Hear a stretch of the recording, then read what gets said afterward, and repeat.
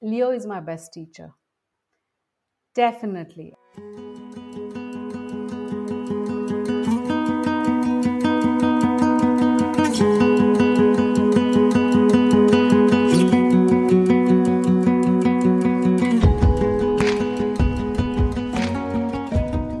You're listening to the Believe in Dog podcast. I'm your host and resident dog mom, Erin Scott. Not only can a dog be your best friend, but I believe a dog can be a healer, a teacher, and an inspiration. I can't wait to share with you stories of how the love of a dog is changing our lives and changing the world. This is Believe in Dog.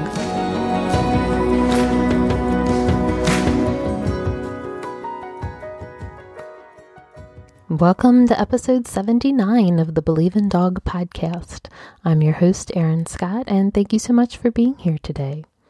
I'm really excited for you to meet today's guest, Parnita Senjit. Growing up in India, Parnita was pretty much terrified of dogs, so you might wonder how she became the award-winning author of a series of children's books based on her therapy dog, Leo. I can't wait to dive into Parnita's story with you today. I know February was Pet Dental Health Month, but we really need to think about our dog's dental health all year round. I recently learned that 80% of our dogs over 3 years old have active dental or periodontal disease. And dental disease is actually a sign of other inflammation in the body and can be connected to everything from cardiovascular problems, kidney problems, diabetes, certain types of cancers, joint disease. Your dog's dental health actually can affect everything in their body. And you know that I am obsessed with finding the best and healthiest products for our dogs. So I was so excited to find out about teeth. That's right, teeth. Just a tiny spoonful of teeth powder in your dog's water bowl will make a huge improvement in your dog's dental health. It's the only thing that ever made my vet stop and go, "Hey, what did you do with Penny's teeth? They actually look so much better." So forget trying to figure out how to get your dog's teeth brushed without them biting you. Forget those sticks or green shoes. What you need is teeth powder, just a tiny amount in your dog's water bowl. And listeners of this podcast can save 20% on your teeth order with the code ADM. And you'll be on your way to a healthier smile for your dog without any anesthesia needed. Check out the link in the show notes to find out more about teeth and save 20% on your orders. One of the things I really love about Parnita's story is that it was really her son who wanted a dog, but the whole process ended up completely changing Parnita's life. Parnita's going to share with us about all the research that her family did, and I think she shares some amazing advice for anyone considering bringing a dog into their family, particularly if you already have children. But honestly, these are things that anybody who's thinking about getting a dog should consider. We'll learn about Parnita's travels around the world in connection with her husband's job. And she's actually lived in America 2 different times, most recently from 2018 to 2020, and actually until March 2020, right before COVID. And so it was while Parnita and her family were living in Austin, Texas in this 2018-2019 time period that Parnita began volunteering for an organization called the Dog Alliance. And it turns out that they also train therapy dogs. And she was like, "Oh, I wonder if my Leo would make a good therapy dog." And it turns out the answer was yes. So Parnita's going to share about Leo's therapy dog training journey and some of the different experiences that they've had being a therapy dog team. And then in 2020, Parnita and her family moved back to the UK. And Leo is actually a dual citizen therapy dog because he had to pass a new test over in the UK to be recertified for work in that country. We'll also learn about how they adapted their therapy dog work during the COVID lockdown and how this whole award-winning children's book series came about. One of the things that really stood out to me in my conversation with Parnita is that right now, her focus isn't on putting out more and more Leo books. So Parnita will share with us why she's actually more concerned with taking the existing Leo books and getting them translated into different languages rather than putting out more books. And this was a real aha awakening moment for me. I'm so grateful to Parnita for everything that she shares with us. I can't wait for you to meet Parnita Senjit. So we are here today with Parnita Senjit. How are you? Oh, I'm great. How are you? I'm doing good. I'm really excited to dive into your story. Now, I always tell this story on the podcast. I am not somebody who grew up with animals. I didn't even know that I liked dogs until I was 25 years old and was not a dog person or a dog mom or anything like that. And so I'm always curious what other people's experiences have been like. Some people are like the Disney princess where they've been followed by animals their entire life, but definitely not me. So, what did that look like for you? Are you somebody who grew up around animals? I think my experience is pretty much like you, I would say. Born and brought up in India, we never had any close counters with animals. And going into the village, it was more cows than anything else. And I was always comfortable with cows, being next to them, feeding them, etc. But back in Bombay, where I was brought up, it was always running away from dogs. And the eyes were always at the dogs on the road. We used to get scared. So it's like that peripheral vision, You're like always scared. So what will Right. come? What next will come? Sort of. And yeah, you're just waiting to break that 100-meter world record, the minute you see a dog. So no, to be honest, I did not have much experience with dogs. So, how are dogs viewed in India? Are there people who have them as pets, or are they more just kind of like feral, for lack of a better word? Um, this is definitely person dependent because it is experience oriented. There are families who had dogs, but most of them were mixed breeds and adopted. So a few families had German Shepherd, which we call it as Alsatian in India. And they were clearly guard dogs, mostly found in the early 1900s by the rich and royal families. Oh, okay. So, yeah, then there were Doberman. Many had Doberman as well. And then the most prominent breed was Pomeranian. I think that was largely due to the UK heritage in India. So the breed was first seen in the UK in 1870, and it became a great favorite of Queen Victoria. And I think that's how it became popular in India as well.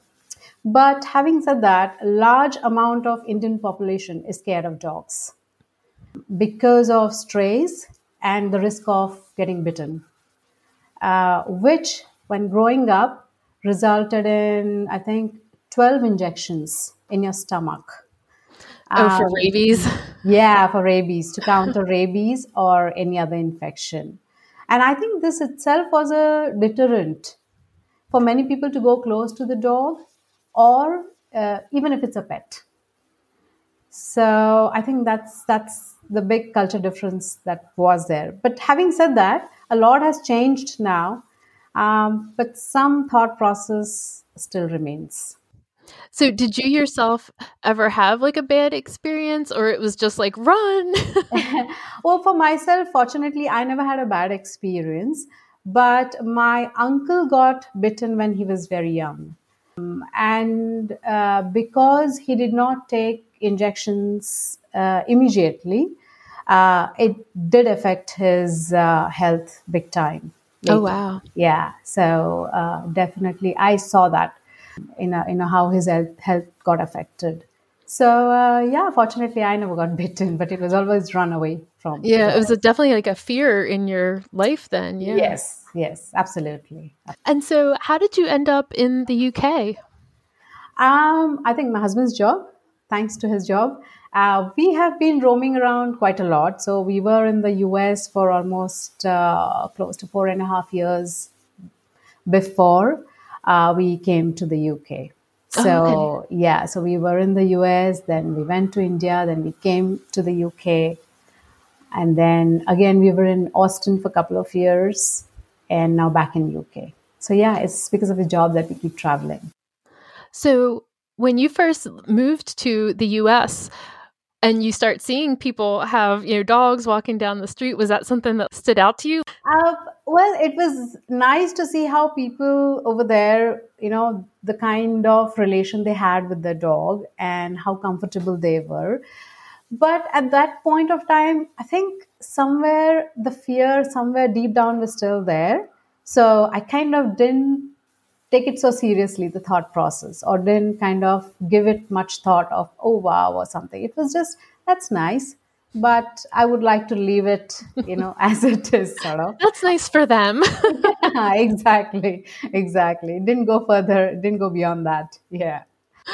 And so here we are today talking about your work with your therapy dog, Leo. You've now written books for children about dogs.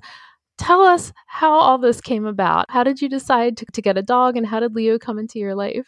It's a beautiful question because when you say that, the first thought that came in my mind is that,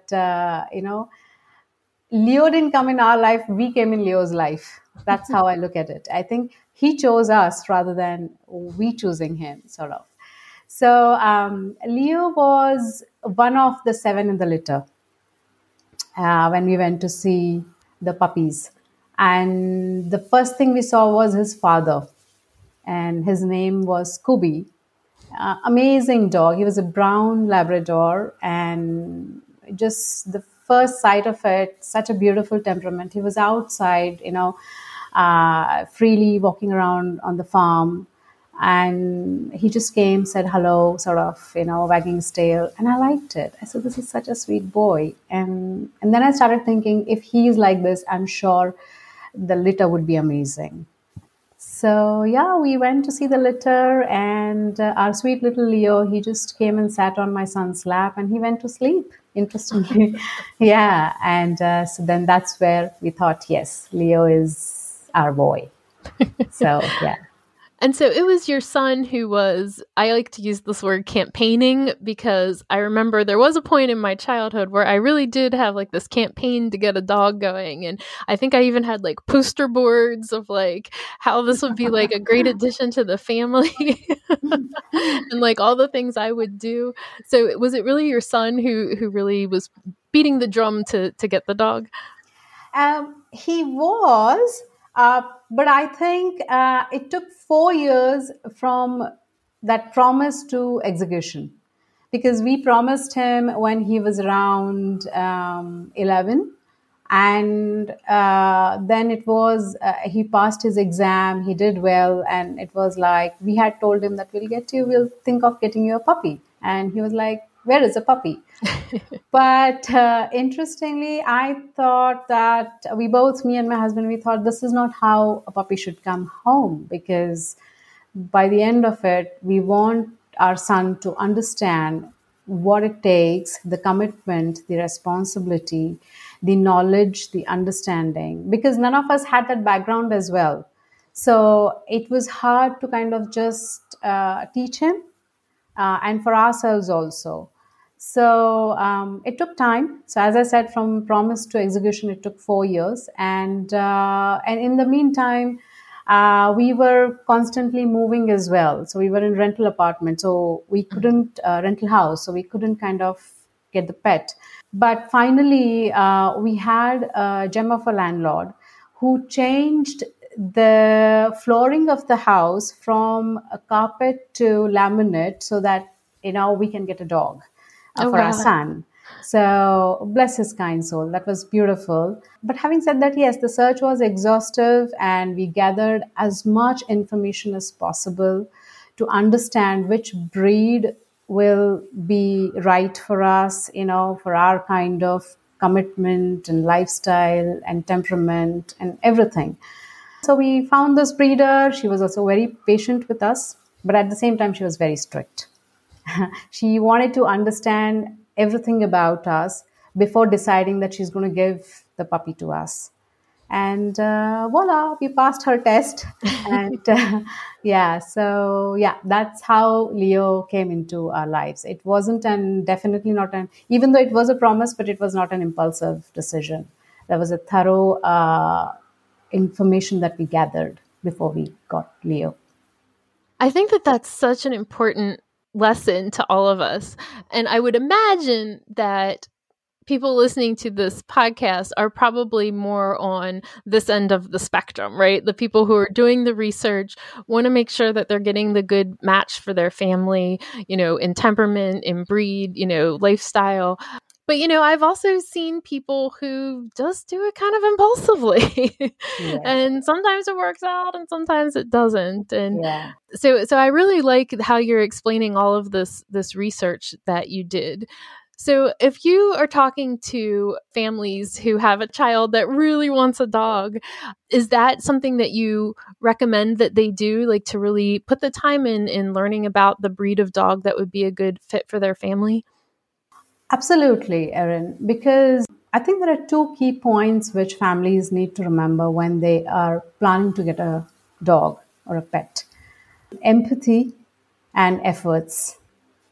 Empathy and efforts are extremely important, and it's an ongoing process. It's not like you just think about it before and you say, oh, I understand and everything, and you get the dog and then that's it, it's over. No, it's a process. It is always there. You have to take the efforts to build any relation.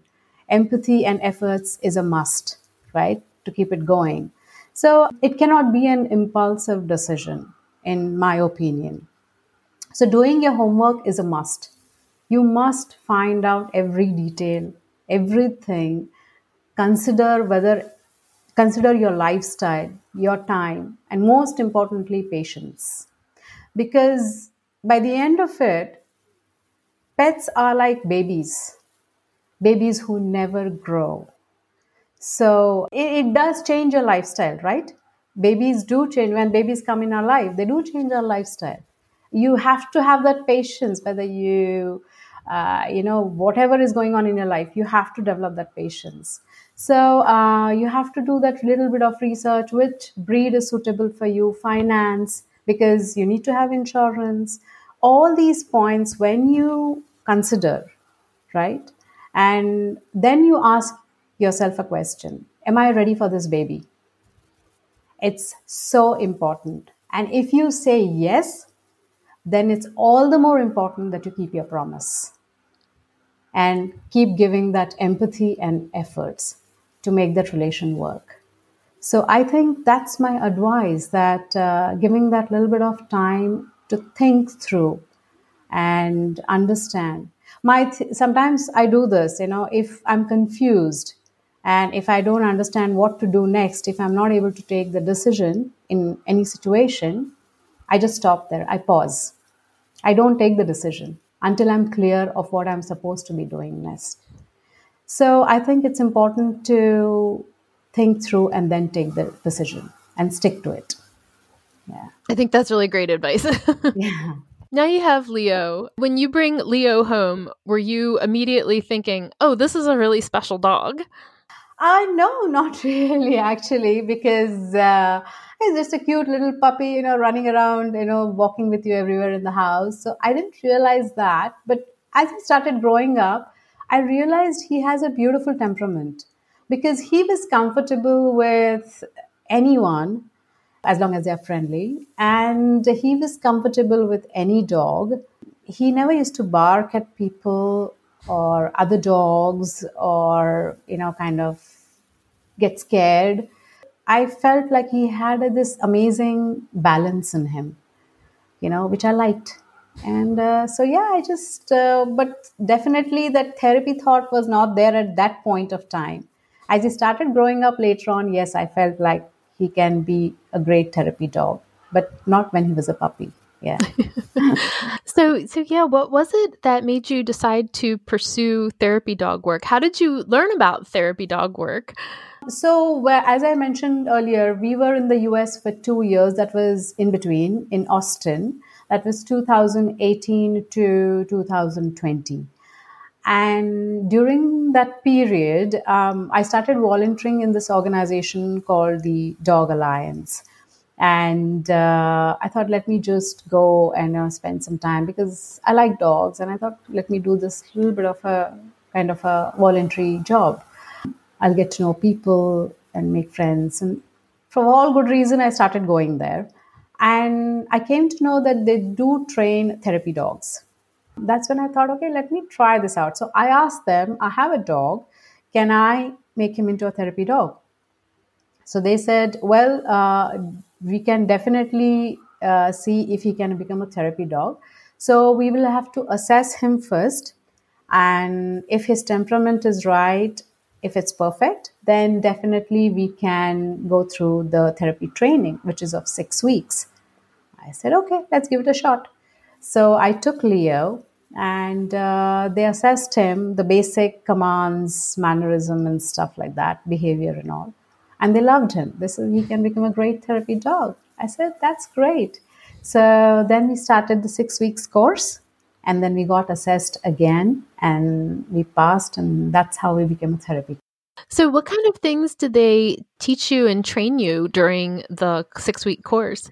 So the way they teach you is they first of all they teach you the body language of the dog, how to read, because by you are the master, you are the owner of your pet, and you're taking your dog in different settings. So it's extremely important that you pay attention to your dog's body language. Whether the dog is comfortable, he's not comfortable, whether he's scared, he's anxious, he's tired, he's happy, he's overexcited. All these things you need to understand. And that's the first thing they taught us, how to read dogs' body language. Oh my gosh, that is, I think, the most important thing for every pet parent to Yeah. learn. I wish that there was more discussion about that in the world. Absolutely, absolutely. I think many a times that there's a very simple reason for that, Erin. The reason is we humans are used to expressing our emotions only with words. And so we don't have the patience to read someone's body language. We are like, okay, whatever it is, just express, say it, how you feel. And sadly, that's not how it works with dogs. That's not Right. how it works with pets, right? You have to have that patience. You have to read their body language because that's the only way they communicate with you. So I think it's the most important thing. So they taught us that, and then how in different settings, the different sounds, noise or crowd, distractions, all these things, how a dog can get restless and how what you can do to help him. So all these things, yeah, they definitely taught us, and that made a, like, for example, hospital, right? If you go to a hospital, then wheelchair, crutch, all these things, you need to understand how a dog should be able to take it. So, yeah, they kind of trained us for that. Was there anything that he struggled with, or was he, weird about wheelchairs, or, was there anything like that, or was he just bomb proof the whole way through? Yeah, no, I think in that aspect, we are really blessed to have Leo because he did not get, kind of anxious about any such situation. But having said that, with regards to the training, being a lab, you know how it is, foodie. So, yeah, so that took a little time to get him out of that because one of the part of the training is even if there's food on the floor, the dog shouldn't be taking it because sometimes it can be tablets, it can be pills, it can be some sort of medicine, and that's not good for dogs. So your dog should be able to just leave it, right?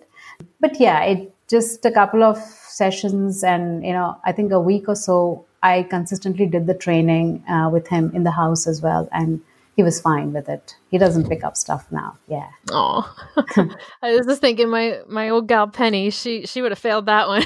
Yeah, I think that's a little risky one. Like, what's that? Okay, let me try that out. Yeah. So So, did you have any specific setting in mind to do therapy work? Did you really want to work with, hospitals or nursing homes or kids, or did you have anything that was your goal? um, initially it wasn't so much, but later on I started getting clear in my head. I wanted to work more with children because I feel that, you know, this generation is struggling quite a lot with their emotions, with their stress levels, and it's not good. It's not good for their future. So I just felt like if me and Leo can do something towards in that direction, that would be great. And so, we were anyway going to the elementary school over there in the US. But after coming here, now we go to secondary school, where I see definitely a lot of children and, who hold a lot of stress in them with regards to their studies, their future, their career, social aspect. So, yeah, that's where we go. And the second one we go is the psychiatric hospital, where we go to the adolescent ward again. Okay. So, yeah, definitely, I think that's the direction I am more keen on moving forward. Yeah. Do you have any like favorite stories of visits that you've done as a therapy dog team? There are many, and the wonderful thing is, Erin, that every time I go, it's a new experience for me. And the stories that people share when they meet Leo, it's beautiful. Whether it's nursing home, whether it's a school. And what I do is, after coming home, I have a separate book called Therapy Book, and I write all my experiences in that book. Oh, I love that. Yeah, it's beautiful. But having said that, there's one story about this girl whom I see regularly in secondary school. Initially, she was scared of Leo. She was like, she didn't even actually wanted to come in the room. But, her teacher knew that it would help her a lot. And this is the thing, right? When a teacher believes in the child, it makes such a big difference. So she was not ready to come inside. I said, fair enough. If you want to stand at the door and say hello to Leo, that's also fine. So for first few sessions, she used to just stand at the door and say hello and not talk much. Although with little bit of the little gist that I got is that her confidence level was low for whatever reason, and socializing skills because of that were also, she was struggling in that. But after a few sessions, she started coming inside. She used to sit a little far and not come close to Leo. And she said, just from far, she say, hello, Leo. And I says, that's fine, not a problem. And Leo, as usual, used to wag his tail. And then slowly, she started getting closer and closer. Then as she got closer, I, kind of taught her how she can actually groom Leo. So I used to take that brush so that, that will help her. So she got a little scared initially, but she started doing that, which was also great. And then one fine day, she's telling me she comes regularly. And then one fine day, she's telling me, can I just take him for a walk in the room itself? And in my heart, I was jumping with joy. I said, this is beautiful. And she did took him in the room. I was right next to Leo. We went, but she was so comfortable in walking next to Leo and walking with him. I was very happy. And I think that was a great achievement. And in all this process, in all these weeks, I came to know that, there was this lack of confidence and inferiority complex, but she overcame that. And I saw in her conversation also later on, initially it was more of, why are they saying like that to me? And later on, it was almost like, well, they say it's their problem, it's not my problem. So it had shifted, the thought process had shifted. And that was a big change. And I loved it. So, yeah, I think it was a great achievement. Yeah, that's wonderful. Yeah. One of the things that I love about my experience with dogs, and it's part of why I wanted to start a podcast, right, is just that dogs have been so enriching in my life and have introduced me to people that I wouldn't have met otherwise, people who like our lives never would have intersected if it wasn't for these dogs. And I mean, and sometimes it's people who become like my best friends, and it's like, oh my God, what would my life have been like if I hadn't connected with them because of dogs? And so Do you feel like this has been an enriching experience in your life?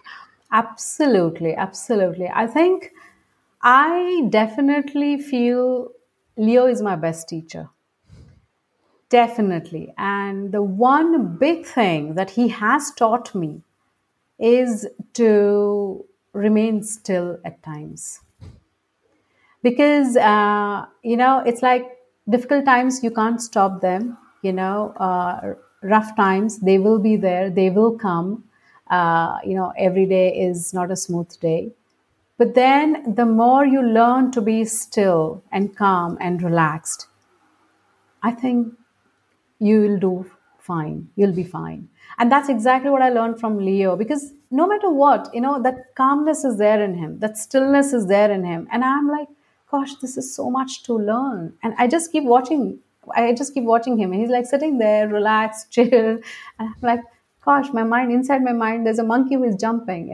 And so definitely, my life has changed after he has come. And the one big thing I've learned is how to remain still in difficult times.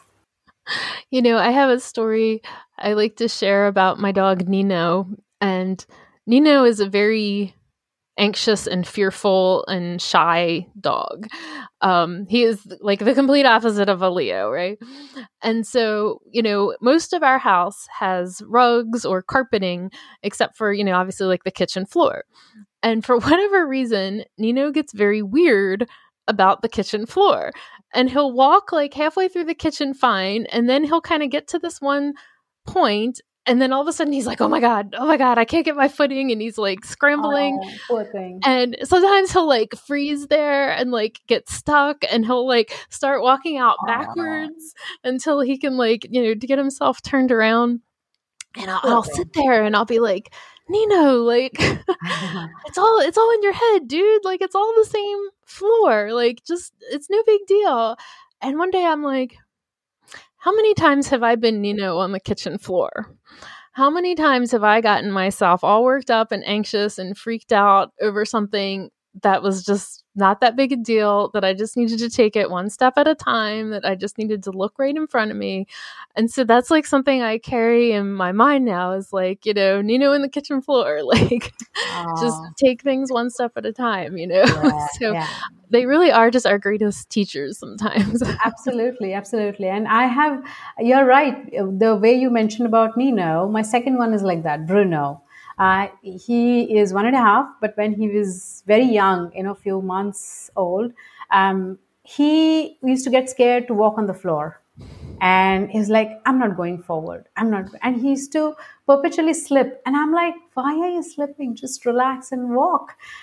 Even though Leo used to walk next to him, sort of helping him to walk properly, but he used to still get scared. But then, interestingly, I don't know, suddenly it has reduced. So I think you're right. It's about we creating that, you know, issue in our head, which is actually not an issue. They do come out of it sometimes on their own. So, yeah. Yeah, it's really, really powerful sometimes how like looking at them, observing them, like can get all the wheels turning in my mind too. So do you think Leo enjoys doing this therapy dog work? Like, does he get really excited? Like, does he have like a vest or things that you put on and then he like gets excited? Absolutely, absolutely. He so enjoys. The minute I say, Leo, today we have our therapy session. And he just keeps following me, wagging his tail. And he does have a vest. He has a bandana. And apart from that, he has his therapy bag, which I call, it has been there from day one. The zip is not working, but still I carry that because that's how he relates to, he's got those good thoughts. So I don't want to change the bag. But yeah, we carry everything in his bag, a blanket, a water bottle, treats, all those things. But he really enjoys, and it doesn't matter whether it's nursing home, whether it's hospital, whether it's school, he just loves it. Yeah. So, do you have any advice for pet parents who are thinking, oh, I think I would like to get involved in therapy dog work, either from like a dog perspective or from like something that they should know about themselves before getting into this type of activity? That's a great, great question. And the reason being, the mental health issues have grown significantly due to pandemic, and for whatever reason the stress levels have gone very high, and the need for a therapy dog in different settings has increased quite a lot. And because of this, it feels like there's some sort of a pressure that there need to be more therapy dogs, right? But I think it's important to understand that our pets are living beings and they have their own personality. They have their own behavioral pattern, right? Their likes, dislikes.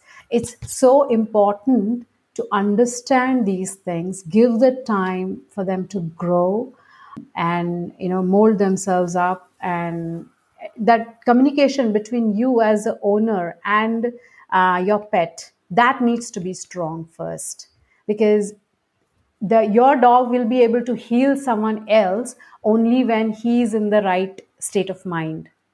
And for him to be in the right state of mind, you need to be in the right state of mind. During the course, when I was doing the therapy training, the one thing that we were told is your emotions pass straight away through the leash. So it's extremely important how you are, how mentally composed you are, and then that communication with your pet. And for all this thing to happen, you got to give your pet, your dog, time to grow, and that understanding, that patience, that space. And then, yes, do a thorough research of where your dog will be well suited, whether it's nursing home, whether it's school, because again, not all dogs fit in all situations, all settings, right? So, all this takes a little bit of studying, learning, and then yes, you can decide how you want to proceed and take the training of making both of you becoming into a therapy team. Yeah, I think that's really great insight. Yeah. I'll make sure we have some links in the show notes to some of, at least in the US, some of the organizations that do therapy dog work, and where you can find out about assessments and things like that. Perfect. So you mentioned COVID, and I was wondering, obviously during COVID, you couldn't go out and visit schools, you can't go out and visit hospitals. How did that affect your therapy work? I think just before COVID, we moved from the US to UK. Just like literally a week or 2 weeks. Oh, wow. Yeah, it was a narrow escape. So we moved back to the UK in March 2020, and that's Wow. the time when it started. So obviously, when we came back, everything started closing, so we couldn't do much, anyways. But having said that, I'm still connected to the Dog Alliance, and I was then as well. So we started coming up with a plan is that let's start doing Zoom sessions for children. Well, it's not the same, but something is better than nothing. That's how we thought. So we came up with this plan of doing Zoom sessions, 20 minutes reading sessions for children.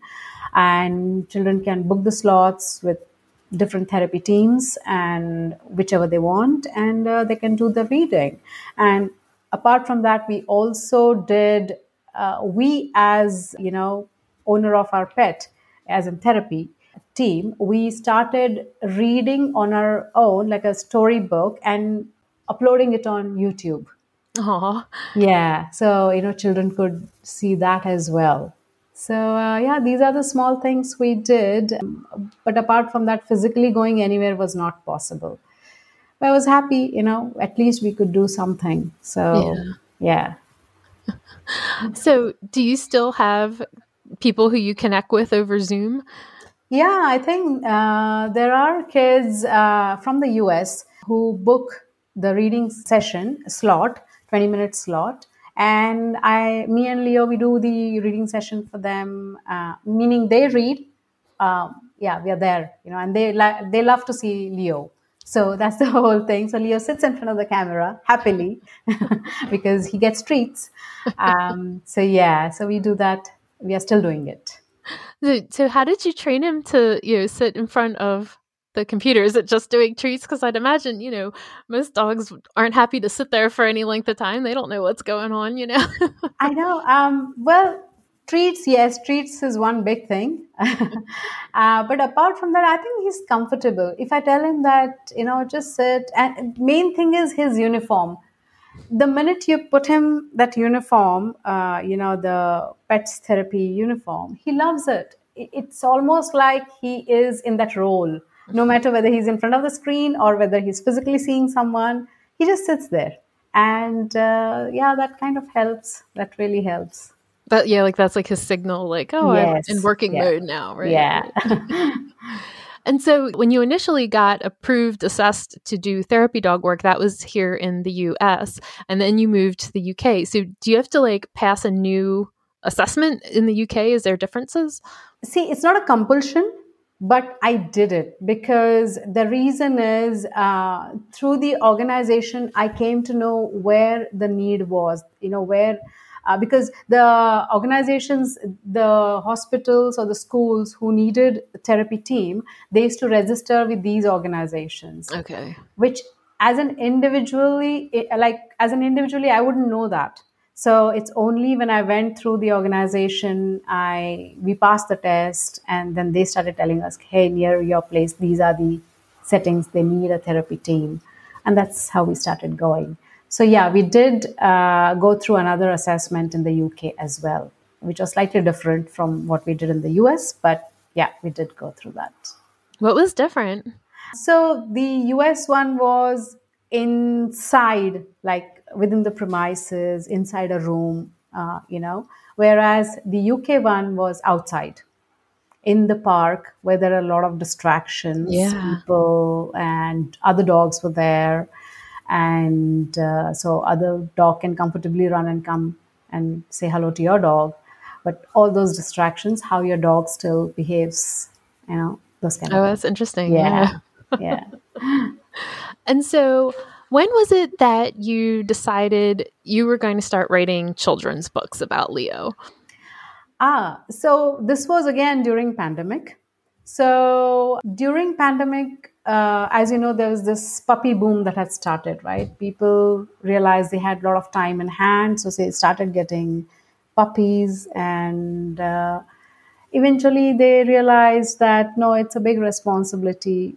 We don't have the patience, or finance was not planned. The homework was not done, very simply put, and due to which they started giving up their pets, and the rescue centers were getting full, and many of them were actually leaving their pets on the street side, or tying up, or leaving them in the park tying to a tree and stuff like that. There were many horrific stories that were coming up, and definitely that was heartbreaking for me, because it's just sad knowing that that puppy is alone over there. He's scared. He loves you. He wants to be with you, but he can't see you. He doesn't know where you are. He's all alone over there. So that was kind of a little scary thing, and that's when I decided that I'll turn Leo into a character, and through this character, I'll kind of show how our pets feel, express their emotions, how our pets connect with us.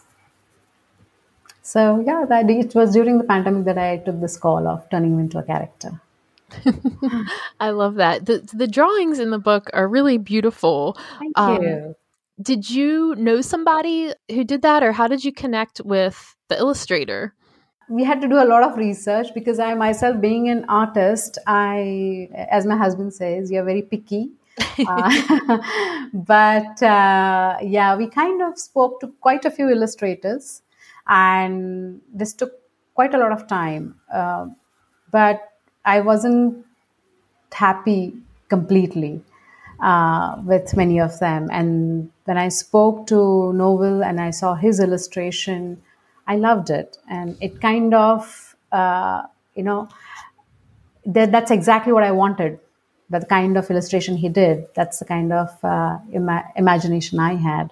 So I thought, okay, let's go for this. And so we spoke, and then, I told him how Leo is. I shared the picture and everything. So yeah, that's how we started the journey.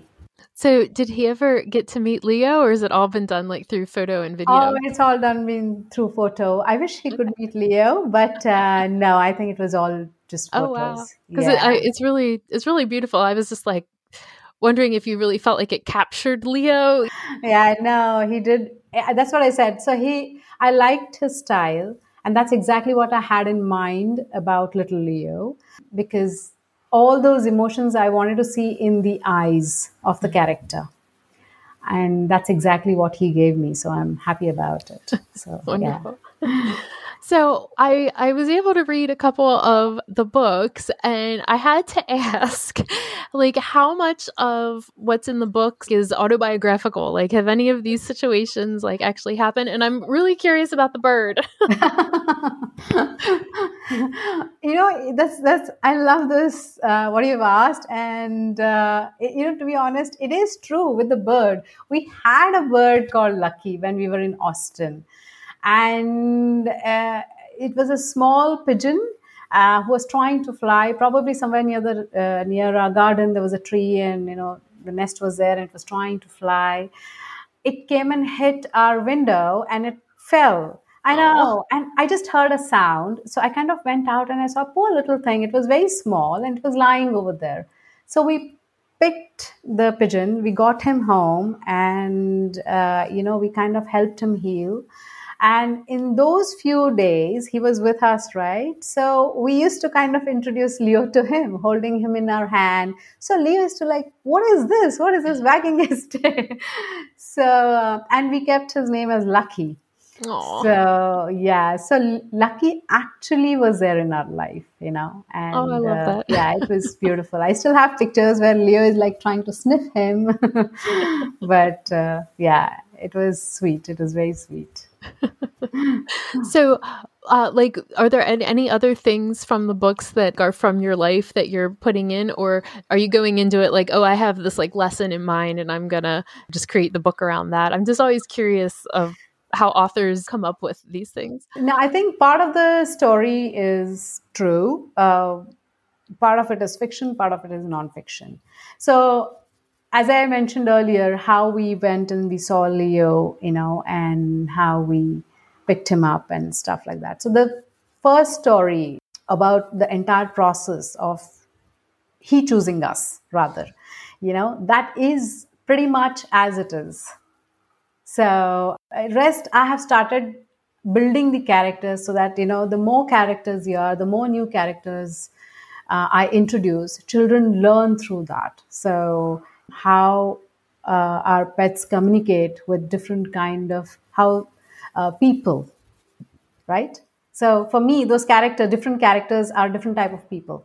How will they communicate? Are they scared? Are they ready to become friends? So that kind of a thing. Yeah. And so, I don't have children, so I'm terrible at knowing what ages things are for. So, what is your goal? Like, what is your target age range that you're writing the books for? So this is, I'm targeting between 4 to 8. Okay. The age group is 4 to 8. And the reason being that this is the age when children are exploring their own emotions. They're trying to understand their own emotions. At the same time, they are trying to understand emotions of people around them, whether it's their parents, whether it's their siblings, whether it's their pets. So, and this is a time when you can teach them through reading stories, short videos, right? Through characters, and they learn very quickly. So, I feel the earlier the better. The more they learn to empathize with themselves and with others, they'll grow up to become responsible and empathetic adults. And hopefully like dog savvy with like the body language and things like this. Yes, absolutely. Absolutely. And so do you have like a whole line of stories already plotted out that you are working on? Not really. I mean, I I go step by step. So it's not like everything is jot down in my head. That's not how it goes. I kind of think through because there are many things to think through. So that's one. And second of all, now I'm working on releasing these books in different languages because I want these books to be accessible to children everywhere Okay. rather than the books being only available in English. So I'm exploring that option now, and I'm working in that direction as of now. Okay. I love that because, it's not something I've ever heard mentioned before. And you're right that that's a really important Yeah, point. because recently someone asked me that, is your book in different language? I says, I'm working on that, not yet. She said, I have two rescue dogs which I got from Romania. And what I saw was that children over there, they need to know and learn how to communicate with pets. And so I wanted to know if your book is available in different language. So I was happy to know that. And then I realized that I'm working in the right direction. So yeah, that's the reason I want to make it available in different languages. That's a really striking point to me, and because I always hate feeling right like the ugly American who like obviously not everybody's speaking English and it's almost more important to have these available in Yeah, other languages, right? Because there's yeah, not as many options and not as many messages like this being spread. sure. Yeah, that's really important. And I think that's, I feel like amazing is not a strong enough word to describe like how important that work is that you're doing. Yeah, because I think, see, if I keep releasing the book in English, fair enough. Children who can read English, that's fine. They will be able to. But what about the children who cannot?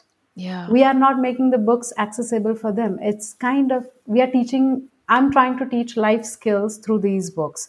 And why they should not be available for them? That doesn't make sense to me. So I think right now the priority is to release in different languages for me. All right. 100% agree. That's a Thank you. really important point. So I've seen that you've been getting some recognitions and winning some awards and getting to do some different things with different conferences for children and for people who work like with autism. So how has that all come about? Is there something that you're like really excited and proud that you've been able to do through the books? I am, to be honest. And I will not take the entire credit because all this would have not been possible without Leo, the superhero of our story, and his energy, his cooperation, and him. Apart from that, I think, of course, my family has supported me big time. Especially my husband, he has been there. He's like, just go for it, go for it. So definitely, all this has come beautifully together, and I'm really happy about it. And the biggest thing is winning the SBS award, which is the Theo Paphitis Award. If you know, Theo is one of the renowned British entrepreneur and a pet enthusiast. So it's great to receive that award from him. It just shows that we are working in the right direction. It's nice. It's really nice, and the more the message spreads, the more better it is. That's how I look at it. Right, Yeah. right. Well, congratulations. Thank you. Thank you. Thank you so much. So, I have this sort of running joke with my husband because it was all his idea to get our first dog, Lucy. Like, in fact, he had been like envisioning a dog like Lucy in his head for like 10 years. Wow. And he could never have a dog, lived in apartments, all these different things. And so when we bought our house, he's immediately like, we have to get a dog and it has to be a female brindle pit bull. And so I'm like, oh, that's super specific. We'll never find that. And I go on the website for our local Humane Society, and right there on the front page was a Wow. female brindle pit bull. And so that's my Beautiful. Lucy. And Lucy is the logo of the Believe in Dog podcast because she came along and she was always Tim's dog. Like she was Tim's girl, but it changed my whole life, right? Like it just made me fall in love with dogs, just introduced this whole other world to me. And so he Awesome. always has this running joke, like I was right, that like I need to listen to him because I was right, the dog thing, So I was just curious, is your son ever like, hey mom, I was right? Oh, yeah, absolutely. Oh, yeah. Oh, he keeps saying that. I picked Leo. That's what he keeps saying all the time. And then he will also add, he came and slept on my lap, not on your lap. He keeps saying that. I says, well, I completely understand that. And the credit goes to you, my dear. So, yeah, definitely. As you said, he does say that. And he still says that. He's 25, but he still says that. And So so, does he have dogs of his own, or do you think he will in the future? he will. He will 100%. In fact, he's studying in the US, but he did voluntary work in pet organization. So he is extremely keen, and he will definitely get. I know for sure. But I don't know which breed or what. I just keep telling him again, the way we thought through then, the same process needs to be here. You need to understand the commitment that is needed here.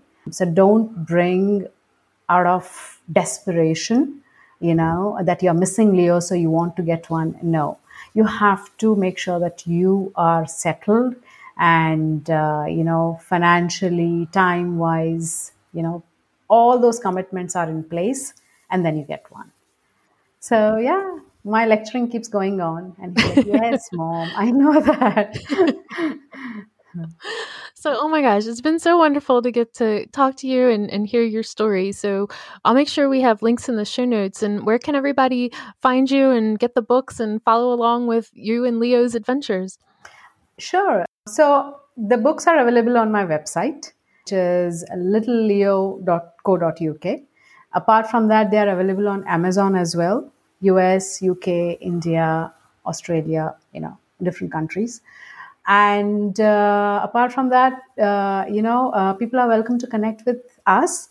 They'll see lots of Leo's pictures as well on Instagram, which is We Chose Leo. Yeah, so that's the Instagram handle for Leo.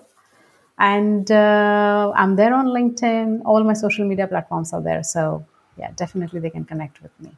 Wonderful. I'll make sure we have links to everything. And Parnita, it's been such a joy to get to talk to you today. Thank you so much. Thank you so much, Erin, for inviting me on this wonderful show. I truly appreciate it. And it's been beautiful speaking with you. And yeah, thanks.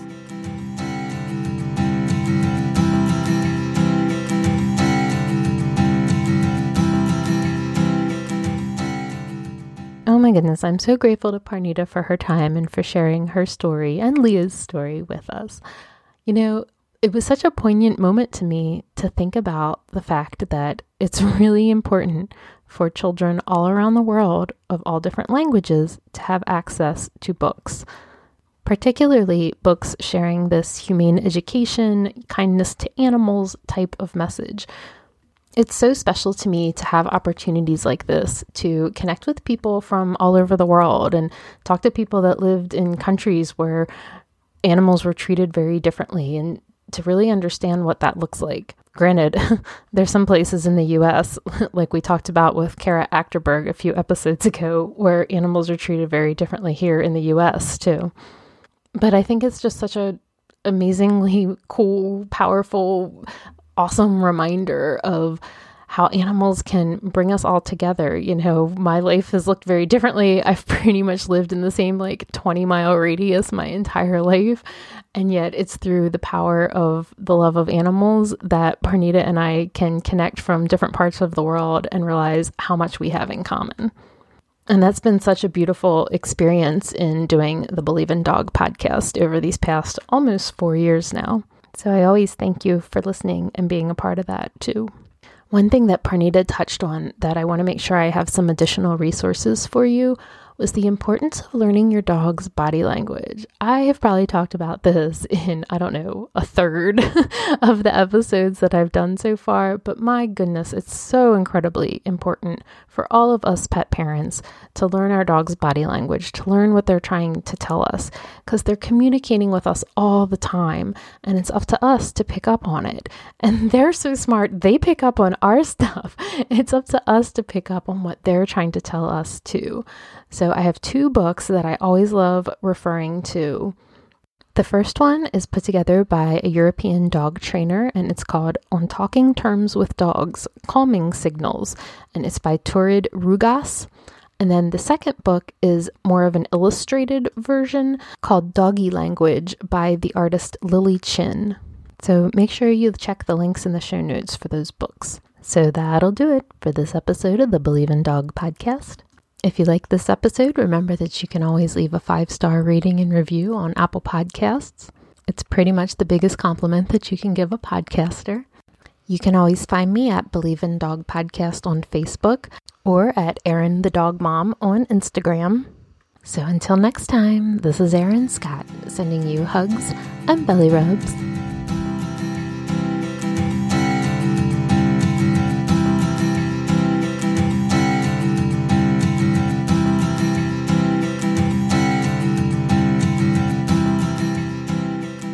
The Believe in Dog podcast is a production of Hugs and Belly Rubs, LLC.